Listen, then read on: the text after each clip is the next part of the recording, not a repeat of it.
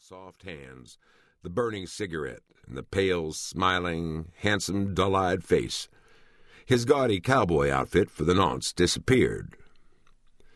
The last puff from one of those expensive cigarettes was now blown languidly forth, and Jargan snapped the butt high into the air and turned his head a little to watch its course.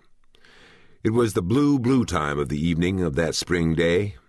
In the west there was still a strong blur of color, but all the rest of the sky was deepest blue, and the mist in the pretentious square around which Bighorn was built was blue also, and the statue of Columbus in the center of the square was withdrawn to a greater distance by that same blue haze. In the beginning, Bighorn was founded with great hopes. It was to be a rich metropolis. Its central life was to turn around this square. But alas for great hopes, the metropolis failed to grow. There were not even enough houses completely to surround the square. They merely outlined its magnificent dimensions with sketchy strokes here and there. Having watched the falling of the yellow burning cigarette butt against the thickening twilight, Jargan allowed his careless eye to roam over the houses of the square. They were not beautiful, and Jargan loved beauty, but he endured in Bighorn partly because it had something more than one narrow, dust-blown street to look out upon, and partly because it lay in a region of golden sunshine, eternally warm sunshine. The sun was necessary to Jargan's happiness. Without it, he withered like a tropical plant. He had been known to walk bareheaded through its noon blaze, yet his skin remained pale. Indeed, he was an exotic, a strange fellow, and he was so equipped by nature that at every pore he could drink up physical pleasure.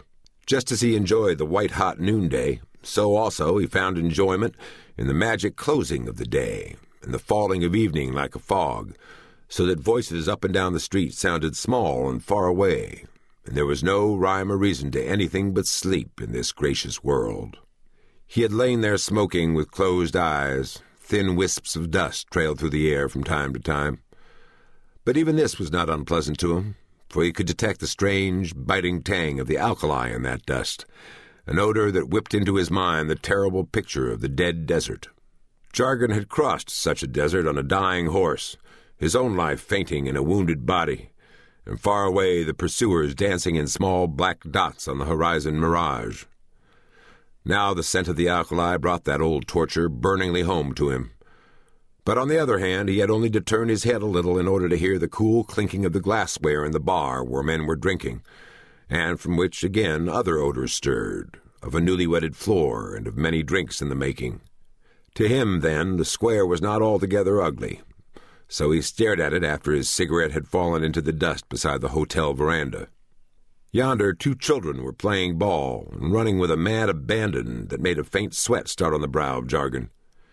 His heart was in more perfect accord with yonder peak-hatted fellow who lounged beside the great statue of Columbus that a rich and drunken miner had donated in a careless moment. The man was standing, but his slouching attitude indicated that he was upon his feet with the minimum of effort.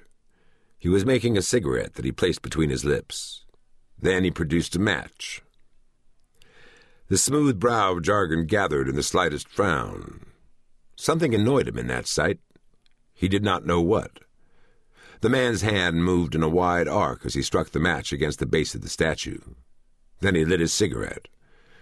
The evening was sufficiently dim to make the flare of the match quite visible even at that distance. Jargan frowned more deeply. He was expectant of something else, but what?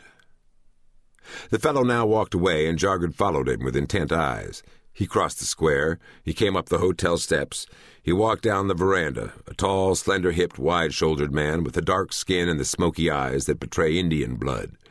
He looked like a Mexican. He might very well be from the south of the Rio Grande. Yet there was a difference. He had an excessive and stiff-necked dignity, for one thing. Altogether, he impressed Jargan as being a novelty among cowpunchers, in spite of the Catholic conformity to custom of his outfit. Jargan rolled back in his chair again. It was his special chair that no other man in Bighorn presumed to sit in, even when Jargan was not on the veranda. It was made with a long, low reclining back, and there was an extension in front upon which he could rest his legs. Now he stretched his arms along the wide arms of the chair and felt the comfortable support pressing against him. Closing his eyes, he wondered if he would be fool enough to answer the impulse that bade him to go to the center of the square and stand beside